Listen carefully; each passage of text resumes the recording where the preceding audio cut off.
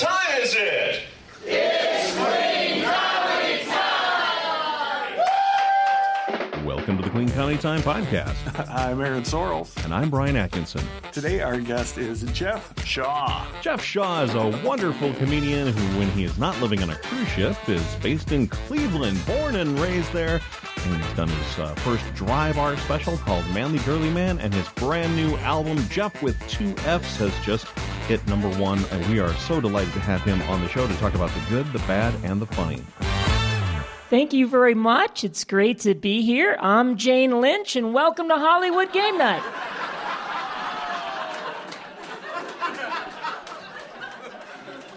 You laugh, but somebody actually said to me, has anybody ever told you that you look like the actress Jane Lynch? I said, no, you're the first. Everybody else has been polite enough to just think it. At least once a week, somebody will say, hey, Jeff, that's not your real voice, is it? I say, oh, no, of course not. My real voice makes me sound like a woman, so I use this manly one instead. If I were using my real voice, you'd be thinking, hey, look, Ellen really let herself go.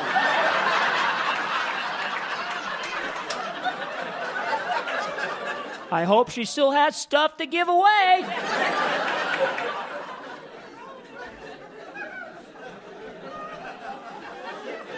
The cool thing about my voice is if I ever go into politics, this voice will protect me from political scandals. I did not have romantic relations with that woman. Oh, don't worry, dude. We believe you. Yeah, it's going to be hard to keep me and Brian apart. Yeah. Yeah, right. You guys are on two opposite sides of the spectrum there. Hey, he's got a radio voice, and I have a voice for the test of the emergency broadcast system. Perfect. Fortunately, I have a face for radio, so it works out just fine. Hey-o. Jeff, thank you so much for being on the show today. Jane, it's an absolute pleasure to have you here. Jeff, not Jane. It's not actually Jeff. Aaron, you are the weakest link. Goodbye.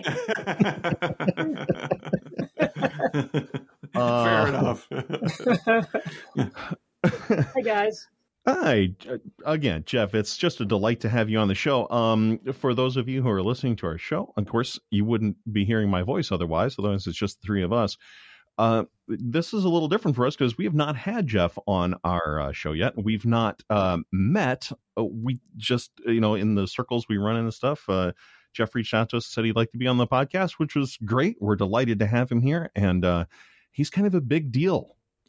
So if you guys are not familiar with Jeff Shaw, you need to get familiar. And we're going to do our best to make sure that you understand who he is. Jeff, I got to ask just a couple of questions right out of the gate. Whenever a comic is kind of up and coming, they're figuring out who they are, what's their stuff. They always talk about finding their voice. And how did you find your voice? How did I find my voice? Well, I inhaled a helium balloon at my 5th birthday party, and my voice hasn't changed since. Perfect. This is actually me on helium. So, go brag. Yeah, you sound like Barry White, and I sound like Betty White. Yeah, perfect. And Aaron just sounds like a white guy. So, for me, it wasn't so much finding my voice as it was learning to become comfortable listening to my voice. But if you're talking about the metaphorical comedic voice of learning how to express yourself and what you want to talk about, that took a long time. I didn't discover that until over the past 5 years or so. Yeah, I know that sometimes the process starts with, well, what's the one thing about you that is different, unique, special? We've talked to a number of comics over the last season, our first season. We're in our second season now, that they've got the thing that is just for them. I think for me, it's my voice. For you, it's your voice. But also, if you're not familiar with Jeff, the way he looks, he really does look like the actress Jane Lynch. at a distance with no glasses on. But yeah. Oh yeah, sure. You had to qualify. You had to take that away from me. You just couldn't. You just couldn't let me look like Jane Lynch. That's the one thing I'm proud of, and you had to like diminish it. Like I don't really look like her. Yeah. Is that a bit that's been around with you for a while, or is that something that's just been in the last few years that oh no, but it's been a while. I don't even use it. I don't even do it anymore. Oh. Yeah, that album was recorded a year ago. That's not really. See, that's just a joke to get people to like you. I mean, you don't base an act on looking like somebody or this or that, whatever.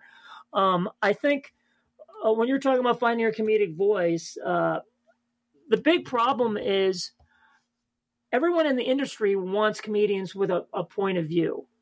And the reason why it took me so long to develop my comedic voice or develop a point of view is nobody could explain to me what that was. Yeah. And until I read Judy Carter's book, The Comedy Bible. Oh, okay. I've had like dinner with big name agents like Judy Brown and in the past and folks from Just for Laughs, and they kept telling me I needed a point of view. And I swear to you, I could not for the life of me like understand what they were talking about. Mm-hmm. Like they were going, talking about driving in Kentucky is not a point of view, but I don't like driving in Kentucky. That is my point of view. Controllable drivers. Yeah. And so I didn't understand what she meant. And for everyone here who's starting comedy, I mean, the problem with being a young comedian is the people that are the gatekeepers that are trying to instruct you and trying to steer you in the right direction. They don't know how to articulate what it is they're trying to tell you. So I'm going to, for everyone who's listening, who's a comic, trying to find their comedic voice, when a booker for television or a big comedy chain tells you that you're not ready for their club or their show because you lack a distinct comedic voice or you don't have a point of view. It's very simple. I wish somebody had told me this 10 years ago. What that means is that your comedy, you are using stand-up comedy to solve problems or issues in your life or the life of others, offering an insight into issues, stumbling blocks, challenges, weird things that we all have to put up with or deal with that stress us out, to isolate problems in life and in society, and then apply a philosophy or a different way of looking at things that offer up a solution. Or an insight into the human condition. So if you take, say, a book on relationships, where like people are trying to learn, like, how to make their relationships better, a joke like from Rodney Dangerfield, like Henny Youngman, take my wife, please. Yeah, or like the only thing my wife and I fight about is sex. She charges me too much. Yeah, there you go. Okay, that is a joke that may have taken Rodney Dangerfield 10 years to learn how to write, but it is a joke that produces laughter by manipulating language and applying comedic formulas, okay? Mm-hmm. And that is the type of humor that takes young comedians 5-10 years to master, and when they've mastered writing a joke like that, they feel like they are ready to be stars. And then someone comes along and says they don't have a point of view. They don't know what they're talking about. Now, here is a similarly structured joke, a one-liner that is oozing point of view and voice. It's a line from Mitch Hedberg. I don't have a girlfriend, but I do know somebody who would be very angry if she heard that. Now that joke.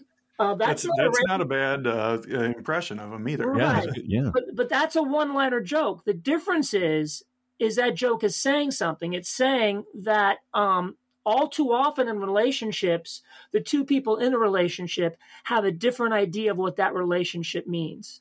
Yeah. And so when you use humor to make a point about real human dynamics and about a relationship dynamics or about things you're going through, and you talk about what it's really like in your life, that is having a point of view. And it's so difficult to learn how to write jokes that comics feel like they have won. Like, I'm here, I'm ready. I write jokes, I have an act. And then somebody comes along and says you need a point of view. They don't understand what they mean. And what they mean is that you're stuck in an intermediate level of expression. You're in junior high. Now, you back in the 80s, just being able to write jokes set you apart. Mm-hmm. You know, the first person who played guitar like in the 1700s, everyone's going, oh my God, what is that instrument? Oh, amazing. But now you walk into a guitar center and you can hear, 4-year-olds playing, Van Halen tunes. Sure. So nobody is impressed by a bar band.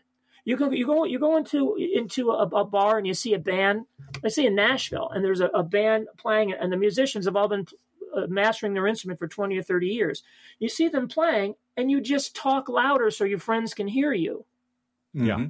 But if you go see Brad Paisley play, or you go to a Garth Brooks concert, or you go see Metallica or Steve Vai, it's artistry on a completely different level. And then now you're paying attention.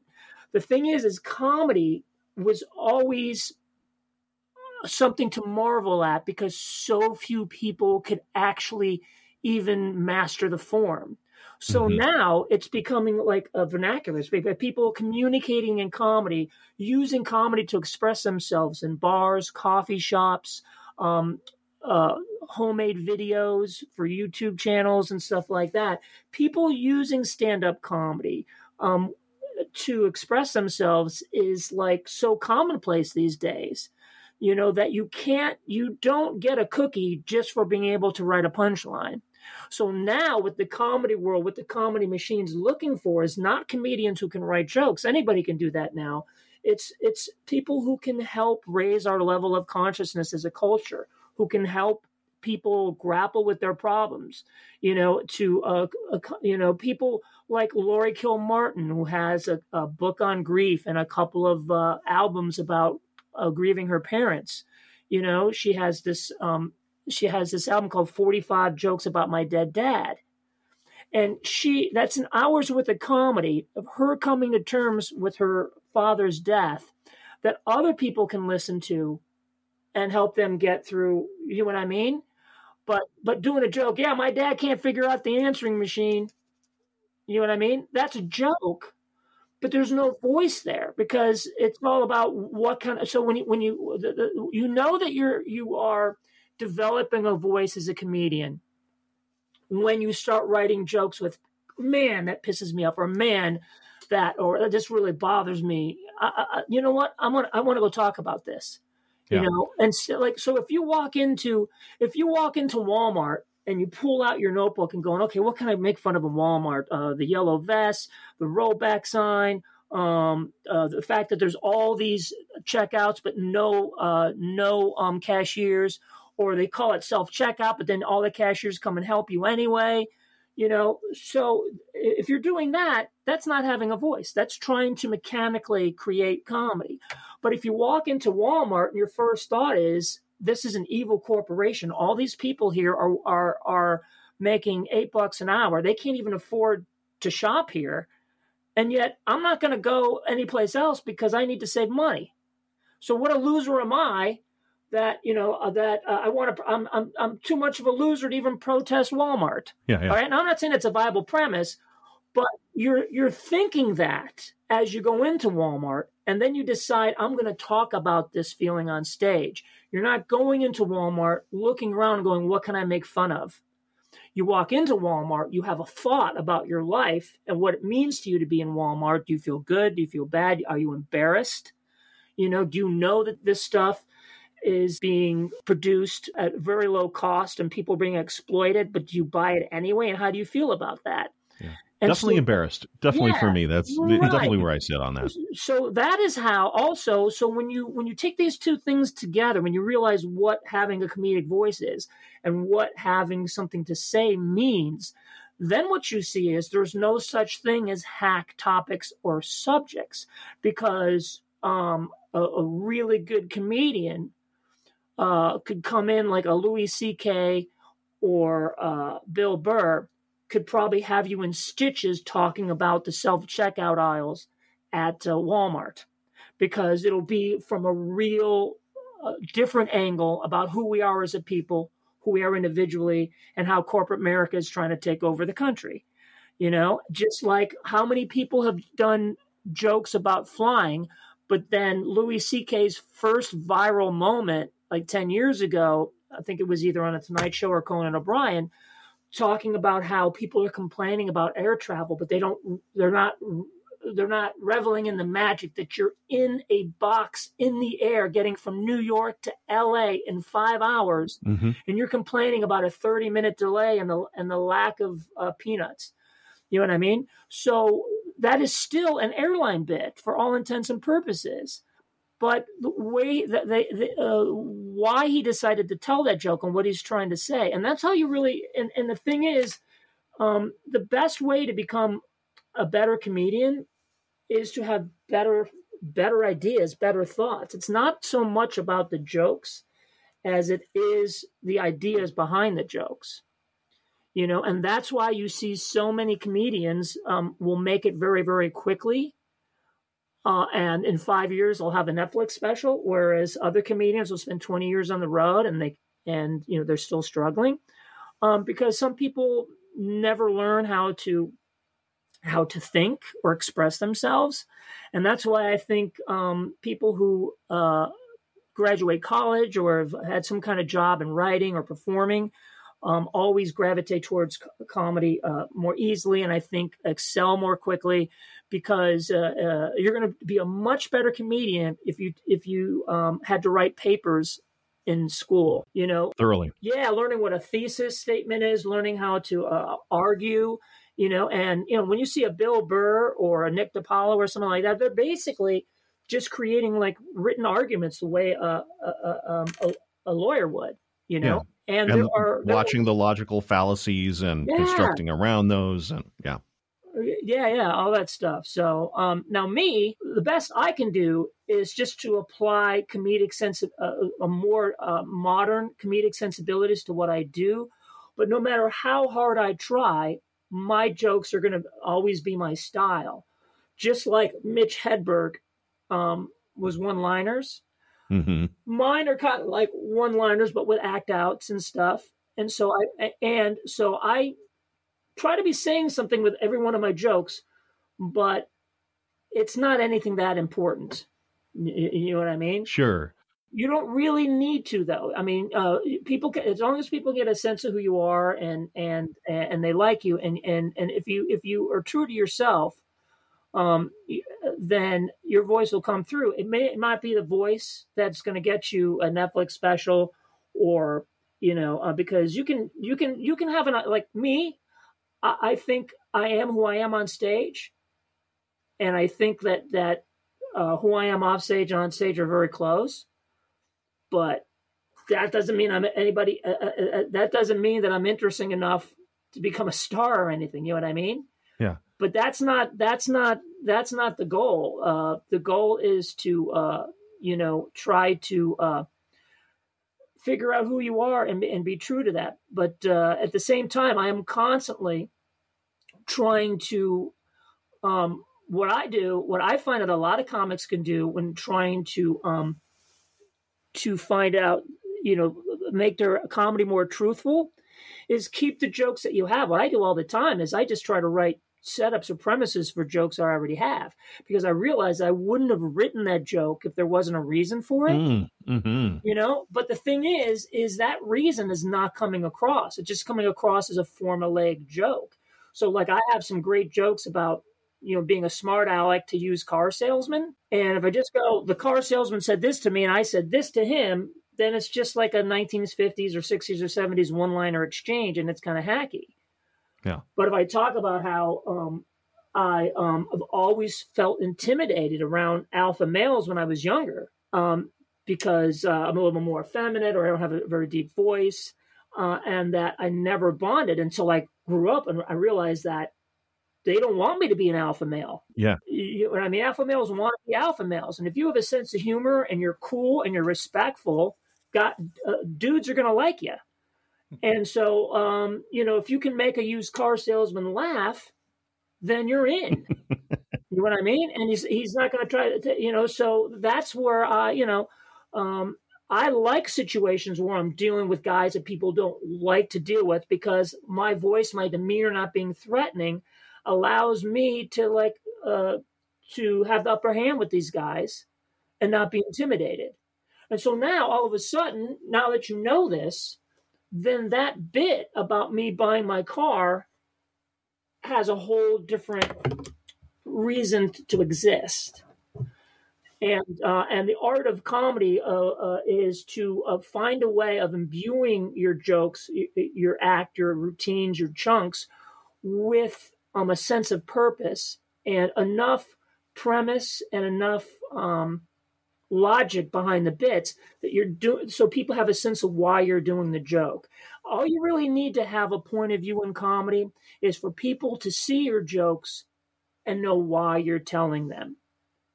You love your parents, but your parents drove you crazy, and you hated your parents, but now you're trying to come to terms because you realize they're just normal people, and you feel sorry for them, and you're mad at yourself for ever hating them.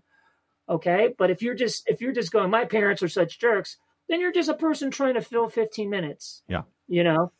Well, I feel like this has been our first ever masterclass on finding your voice. Yeah. Thank you, Jeff. Follow up to that. One of the things that I've had people coach me on is they kind of say, pick an emotion first. If you don't find yourself instantly reacting to a situation, but to pick an emotion, pick whether it's, anger or sadness or disgust or, whatever they are, and say, okay, let me look at this situation with that lens. And then to help you figure out, was that how I really feel, or is that a struggle? This, going way back to somebody who's really starting out, trying to develop that thing. And for me, there's a certain level of anger always seems to work for me, where I find myself looking at a situation that honks me off, and there it is. And then to some degree, how do I feel better about that? What's the thing that I won't say, or I wouldn't really say, but I do? That's kind of where my brain goes on that, and that's how I've been developing that kind of stuff. But have you found that a particular emotional perspective helps you with your comedic voice? Everything you just said makes perfect sense, and it's kind of like what I was talking about, like going into Walmart. Yeah, like how I feel. Like that, like feeling like a schmuck because you shouldn't be shopping here, is an emotion, or feeling sorry for, or looking at seeing how, or looking at like the other people shopping and realizing, looking at these people waiting in line and seeing what they're buying, you realize that these are the people that maybe are MAGA voters or whatever. And like, God, you can just tell they're wonderful people just by looking at them. So why are we all fighting? There's so many emotions that you can have when you're out in public looking at people. Some guy, I saw a couple of big redneck guys at Denny's the other day, like big guys that look like they're like they belong to a paramilitary group or whatever. They had the camouflage on and everything and tattoos. So you were in Michigan then, basically. I was in Indiana. And, okay. Yeah. And they had two little girls. They looked like twins, or they could have been your puppet. They're just, two toddlers, with their little chocolate chip pancakes and coloring. And the two guys I figured were like father and uncle, were as sweet to the girls and, held their hand as they walked out. And I go, that's all you need to know right there about those guys. You know what I mean? Yeah. So here I am in Denny's. Now, if I wanted to, I could do a bit about that. I could do a bit about how, you don't judge somebody until you see how he treats their children, or how about how, isn't it ridiculous that we judge people when you can see the humanity in people if you look close enough. Now, that's not really a one-liner joke. That could be a whole one-man show. That could be a 10-minute hunk. Yeah. That could be something maybe a Dave Chappelle could handle. I don't know if I have the tools to really do justice to a bit like that. But do you see, by having an emotion, whether it's like, wow, those guys seem to be a good father and a good uncle, or like, wow, man, I'm such a loser that I'm afraid to have kids, but these two redneck knuckleheads seem to be doing okay. You can go in any direction. You know what I mean? Yeah.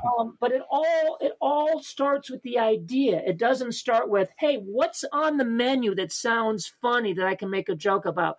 Jokes over my hammy. Oh, I can say it's a joke over, my Tammy or whatever,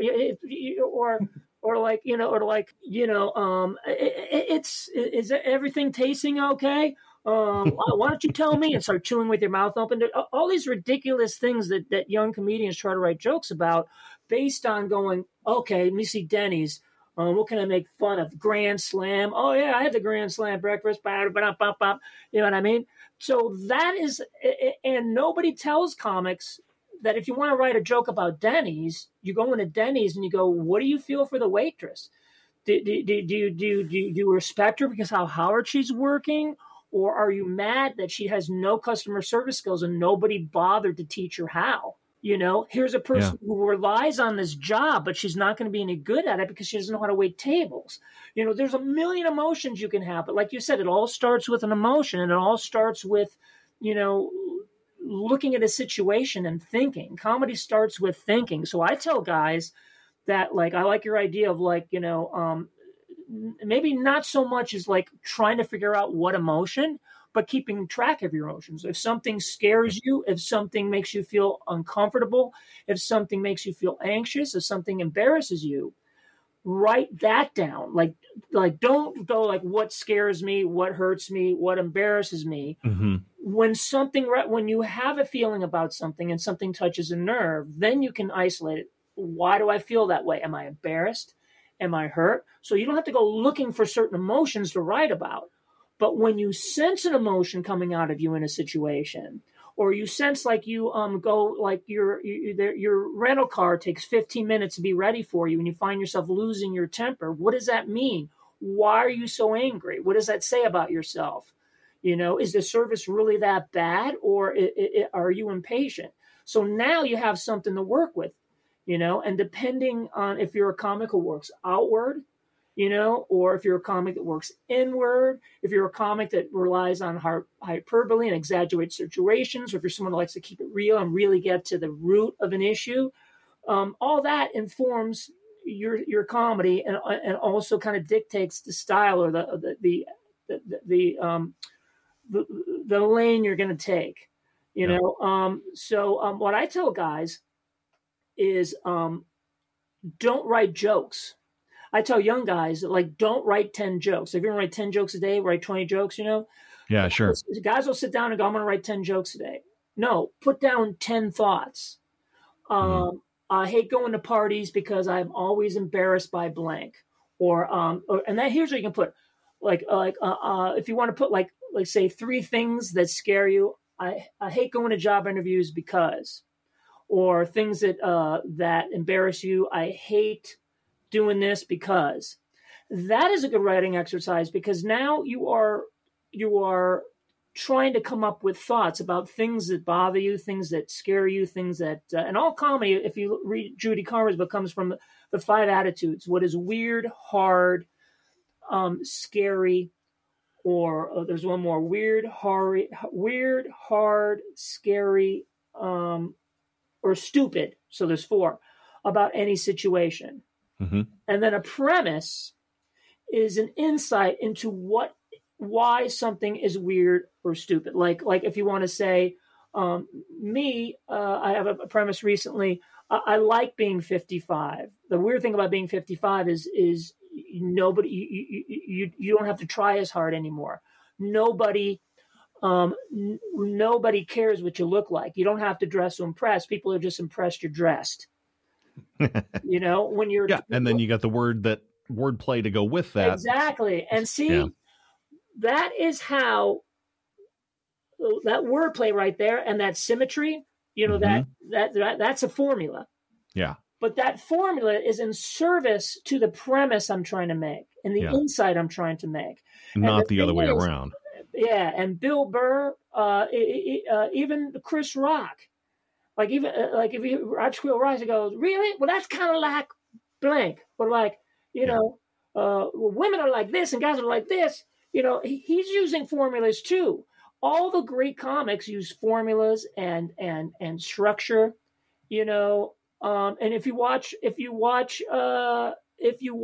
Trevor Noah, which is like one of the greatest half hours of comedy every night, right? He'll go into like really deep observations about what's going on in the news and what it means. Yeah. But he'll say, "You mean to tell me that blank, or that's saying blank is kind of like blank." And what I would love to see the Republicans do is this, or wouldn't it be funny if we turned on the news tomorrow and saw the Democrats do this? Yeah. Okay. It's still exaggerate and extrapolate, right? But it's starting with, because if you watch him interview, I'm just so auditory. I listened to his podcast version the next day. It's just this deep, caring, the most serious interview you'll hear on any late night show. And then he'll take it in another direction after he's been serious. So he's got to establish that. Why do I care? Why should I care about this? Why is this terrible? Or as you mentioned from the book there, why is this weird or hard or scary or stupid? And then what? Yeah, exactly. And but also too, not only are his interviews great, but if you look at the bits that they do, the field pieces, or even like his monologue jokes with all the over the shoulder shots with with the pictures and everything. Mm-hmm. He doesn't just do punchlines; he does act outs, and he like that he'll say like. If you look at Mitch McConnell, he's thinking this, and then he'll do a Mitch McConnell impression or whatever. But all of that, but the point he's making is usually like razor sharp, just destroying these people, just ripping them apart for their hypocrisy and their stupidity, and it's angles. And a lot of times I never would have thought from watching that news story. But my point was, the entry into those observations, those act outs, those cutting lines are super formulaic. Watching the Republicans say this, Mitch McConnell saying blank is like so-and-so saying whatever, is as basic as you can get. So, but those formulas are in service to the ideas of Trevor Noah, the insight, ideas, and passion of the writers of what they're trying to say about American society. Whereas most comics stop at mastering the formulas and are so happy with themselves for being able to employ the formulas that they never get to the next level, that they use those formulas or they use their skill as a comedian to say anything. And the thing is, though, you don't really, and some people mistake saying something about with their comedy with having to have an opinion on hot button issues. You can have an opinion about being a parent that's not groundbreaking, but if people can, like there's a show, it's called Working Moms. Mm-hmm. It's on Netflix. It's a half-hour comedy, and I think the two women who write it and produce it, I don't know if they were stand-ups, but I do believe that they became YouTube sensations. This show started as little videos that they did themselves. Yeah. And anybody who knows me is I love kids, but I have no interest in being a parent. And, I don't think there's a day gone by that I really think about what mothers go through. It's not on my radar, unless it's my sisters or relatives or friends, and I see them with their kids and they're telling me a certain story. But you wouldn't think that I would want to watch a show about mothers trying to balance work and life. I'm not that demographic. And normally I could care less. And I'm sure there's a lot of comics who talk about being a mother, and I use that as a chance to go to the bar and get some more chicken wings. But when I watch these two, when I watch these shows, I'm laughing my butt off, and I'm just riveted because they do such a great job of giving you an idea of what it's really like. And when you see somebody being human and failing, yet picking themselves up and not giving up on their kids and not giving up on their spouse and not giving up on themselves and, constantly, running into, challenges and stumbling blocks.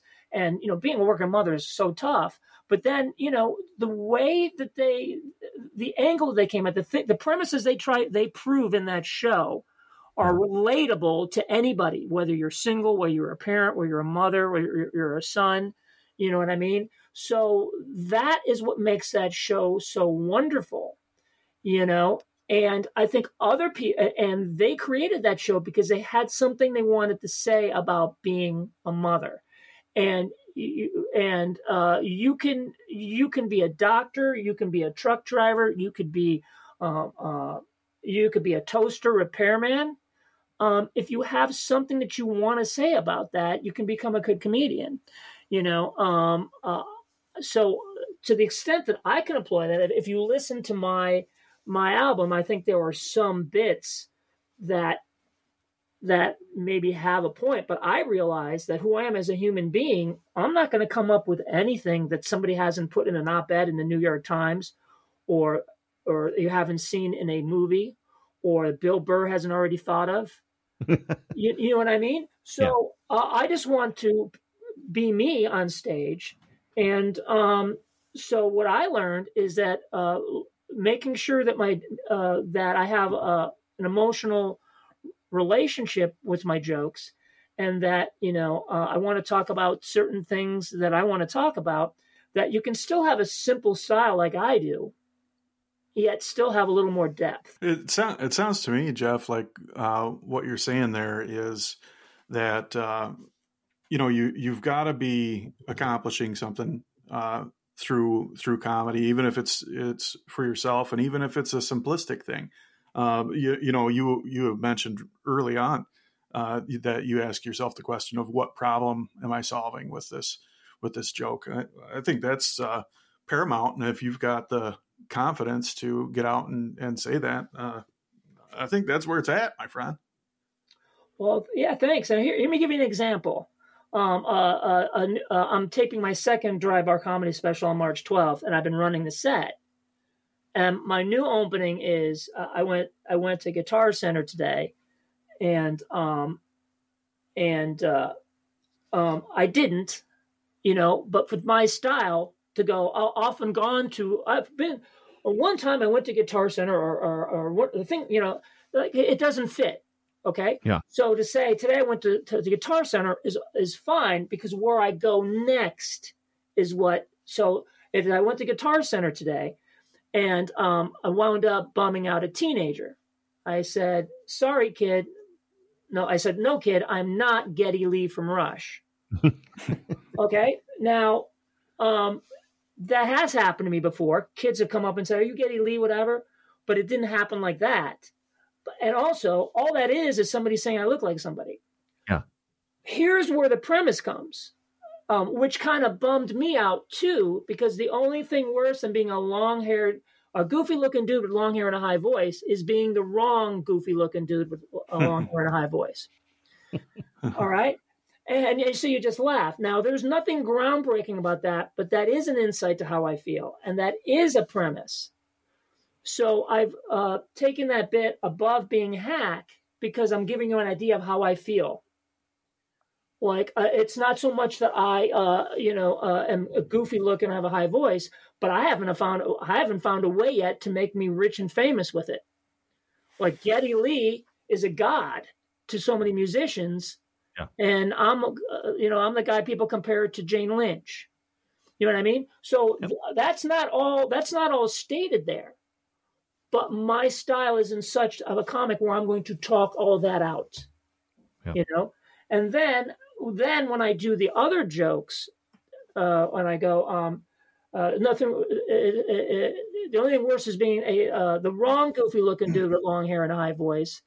And I say, "Are you the bass player from Rush?" "No, I'm the lead singer from REO Speedwagon." I don't like REO Speedwagon. Well, in that case, I'm Owen Wilson with a nose job.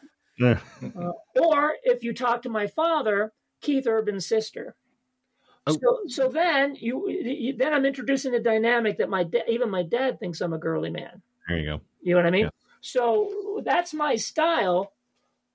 But I think I just caught on something there. You said earlier that the premises that they prove, and this is the first time I've ever heard anybody say it, and it's striking me as I'm so dumb. I can't believe that's never occurred to me before. And then I heard you prove it through the last few things that you said about how you set up your premise of I'm the wrong kind of a girly man. Wrong kind of goofy looking dude. I'm not the wrong kind of dude. And then basically the overall takeaway to somebody watching me is anybody can be cool in the right context if you accept who you are. And this guy's still grappling with it. Mm-hmm. You know what I mean? So I still have my style of humor, but you get a sense of who I am. And that's what they want is a point of view, because there are a lot of guys that are like, I mean, look at Adam Sandler. I mean, a lot of stuff that he was doing was just goofy and idiotic in the beginning. Yeah. But it showed a real person and a real different point of view. So it was more than just a guy going, you know what I mean? Those were tools to sell his vision, to sell his character. Well, the time has come on our little podcast to take a break, but we'll be right back. Be sure to give us your review on Apple Podcasts so it's easier for people to find us, and like us on all your podcast favorites. We'll be right back. This pandemic has shown that nobody knows what tomorrow will bring. It's changed comedy. We miss performing in person. We're looking forward to laughing together again just as soon as it is safe and appropriate to do so. So what are we doing about that? Well, we are booking live shows for future dates. And while we ramp up, we're waiving deposits and cancellation fees. So contact us today to bring Clean Comedy Time to your local comedy club, church, corporate event, or fundraiser. Whatever you got, we can be there. We are easy to find at cleancomedytime.com.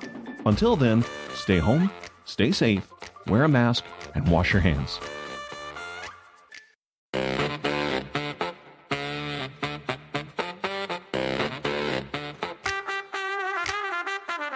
Welcome back, Jeff. Again, thank you so much for that data download, that dump of information there. That's, in inputting into our psyche some of the things that you've learned over the years. As you know, because I know you've listened to a couple of these, we tend to get a little bit deeper than just the technical process behind writing. Typically, I like to find out what's going well with our guests, and also even some things that they're struggling with. So, Jeff, you mind me asking what's going well in your life right now?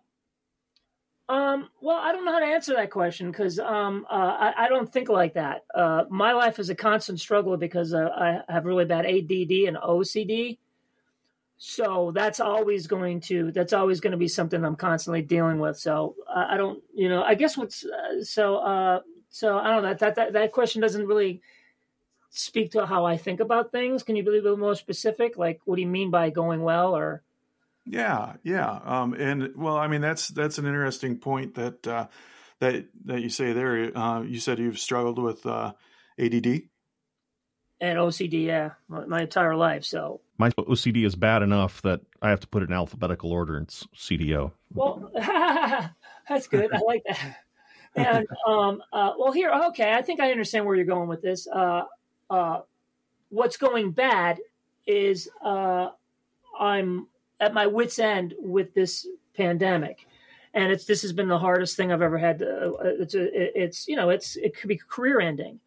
So that's what's going bad. The constant never ending stress, living with my parents, not working on the ships, not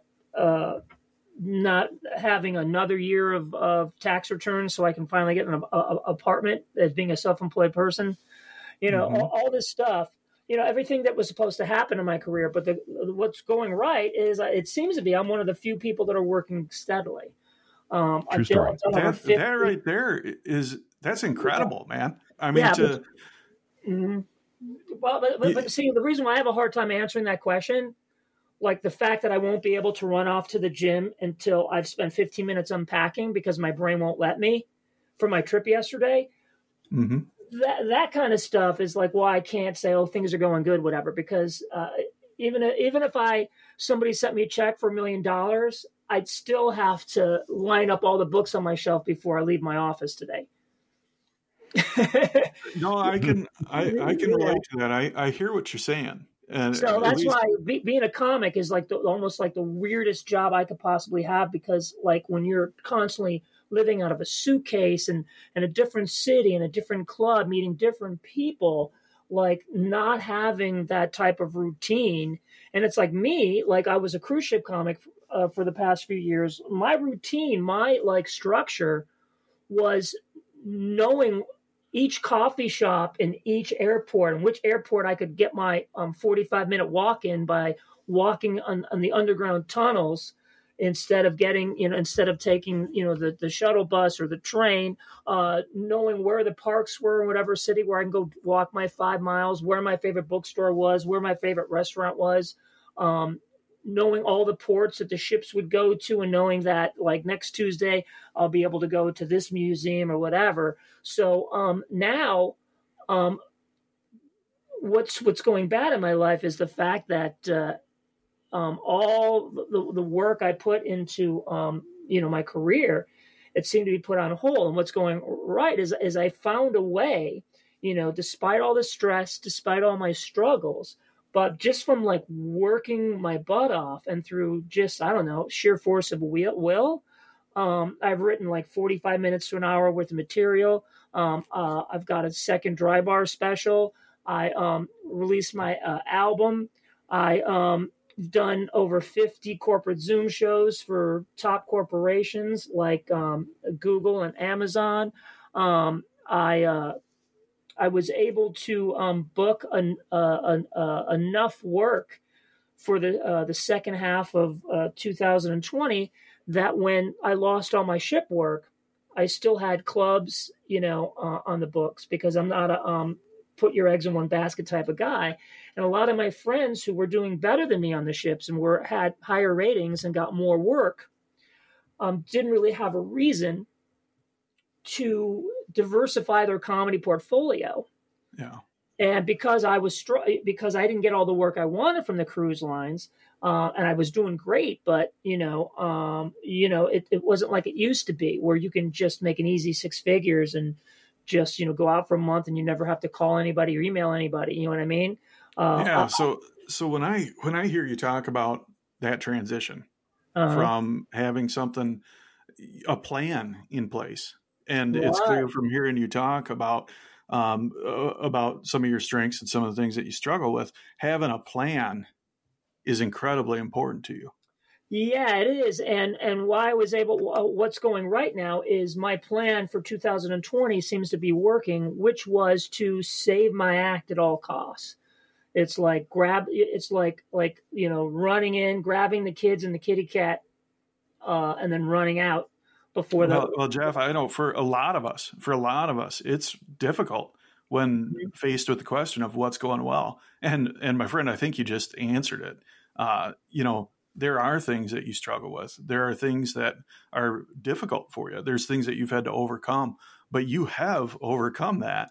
And you've been able to save your act. You've been able to continue to hone it. You've been able to write new material. Mm-hmm. You've been able to find new outlets, Zoom shows and things like that, to where you're able to still connect with audiences, still share that perspective that you did the deep dive on in the first half of this. And, I count that as a great success, man. Thanks. And I think I could crystallize it even more. What's going wrong is I don't have normal work over the past month to prepare for my special in March like I normally would. But what's going well is I'm driving to Indianapolis to do a show, driving to Detroit to do a show, doing Zoom shows, doing open mics, doing all this stuff. I was going to open for Jeff Allen at Hilarities last night, and he has 2 Dry Bar specials, do my 25-minute sets. He had to, unfortunately, he had to cancel. They moved me up to headline. A friend of mine moved into my middle spot. He's doing his second dry bar. He ran his special. So what's going right is by kind of like framing this like, we're the rebels, and, I feel like, we comics are the rebels in Star Wars. You know what I mean? And instead of trying to destroy the Death Star, we're trying to get the Death Star to book us. So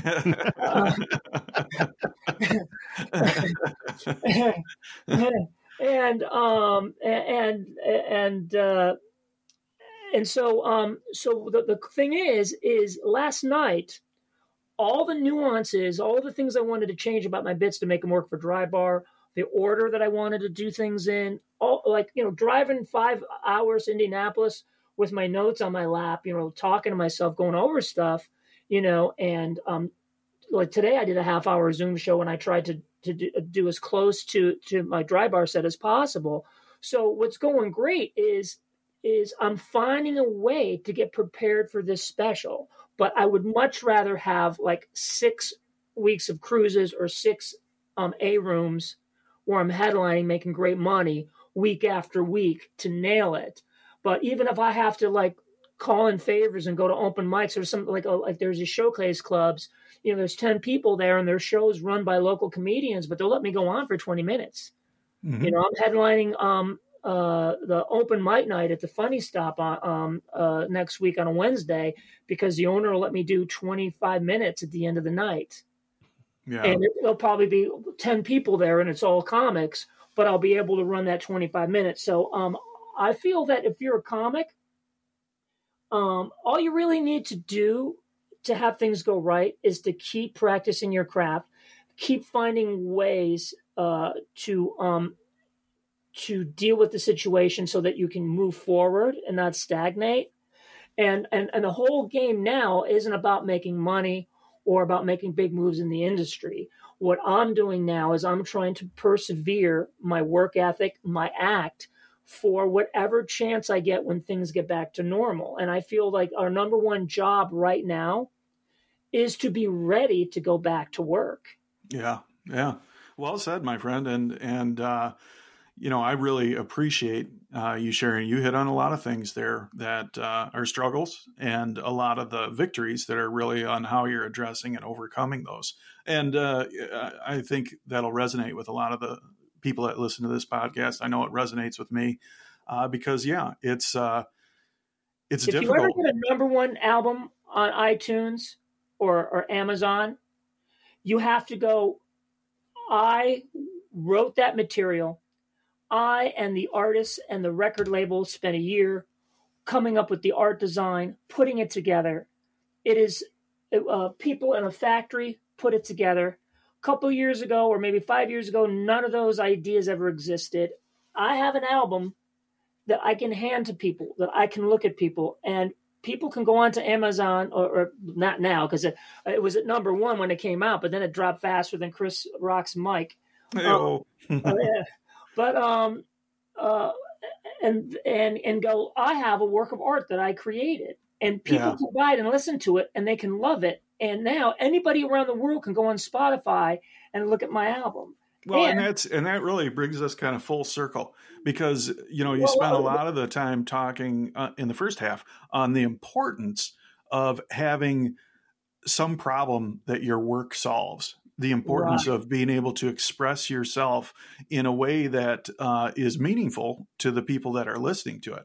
And again, this just kind of brings us full circle back to where, the end result, if you do it that way, if it's more than a collection of knock knock jokes, or if it's more than something like that, if it's art, if it's something that you've poured your life into and you've overcome things, then exactly. You end up with something that is of great value to a lot of people. Yeah, well, the punchline of that story was, if you think that about your number one iTunes album or your number Amazon album, that's what you need to think. What you can't think is, I only needed to sell 30 copies to make number one. Because that's in reality all you need to do. Yeah. You can send a bunch of Facebook posts out and you can get a number one album, but it's not about that. it's about looking on the chart, being a kid who used to listen to comedy albums from the library when you're 7 years old, looking on an official site and seeing your album is number one and it's next to all these other great albums. And that is how you get enjoyment. You enjoy those victories. You don't go, if what you want is to see the album there and see people enjoying it, then a number one album means something. But if you want to make $1 million, you need more than a number one album. You need that album to be selling thousands of copies, and you need to be doing theaters, and you need to be whatever. And a lot of that could be done with management. A lot of that can be done through specific measures, but a lot of it's luck. So I come from a recovery background, and it comes up oftentimes in my everyday life and in my comedy and in my podcasting. It's definitely a cornerstone of my life, and one of the tenets in that is that there are things that are under our control and there are things that are not under our control. And if we can focus our efforts and our energies on the things that are under our control, we're going to end up a lot happier. I think that's what I'm hearing in your discussion on number one versus $1 million. There are so many things involved in, the $1 million mark of success that are outside our control.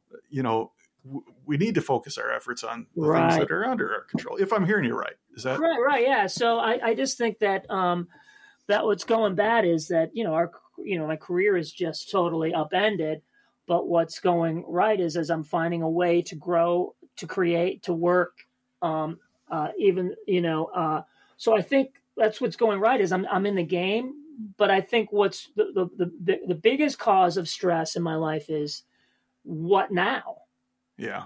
You know what I mean? It's like what, the fear that the infrastructure of the industry has been damaged so much that, are ships ever going to come back the way that they did?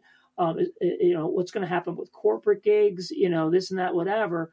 But what I've learned though is that that you have much better chance of things working out if you prepare and you hustle. Because amen to that. When you find a way to keep working during the pandemic, whether it's finding the few clubs that are open and learning how to work smart so you don't get sick or get others sick, or whether it's doing Zoom shows, or there are people who create their own type of thing. There are guys who become Zoom hosts for corporations. They're just like more of a professional host than a comedian.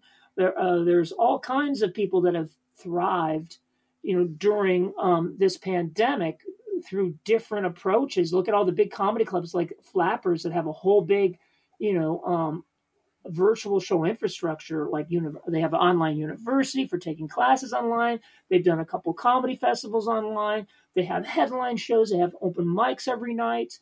The club's still not making a lot of money, but they're still open. They're still giving comics. They're doing it. Yeah, they're still doing it.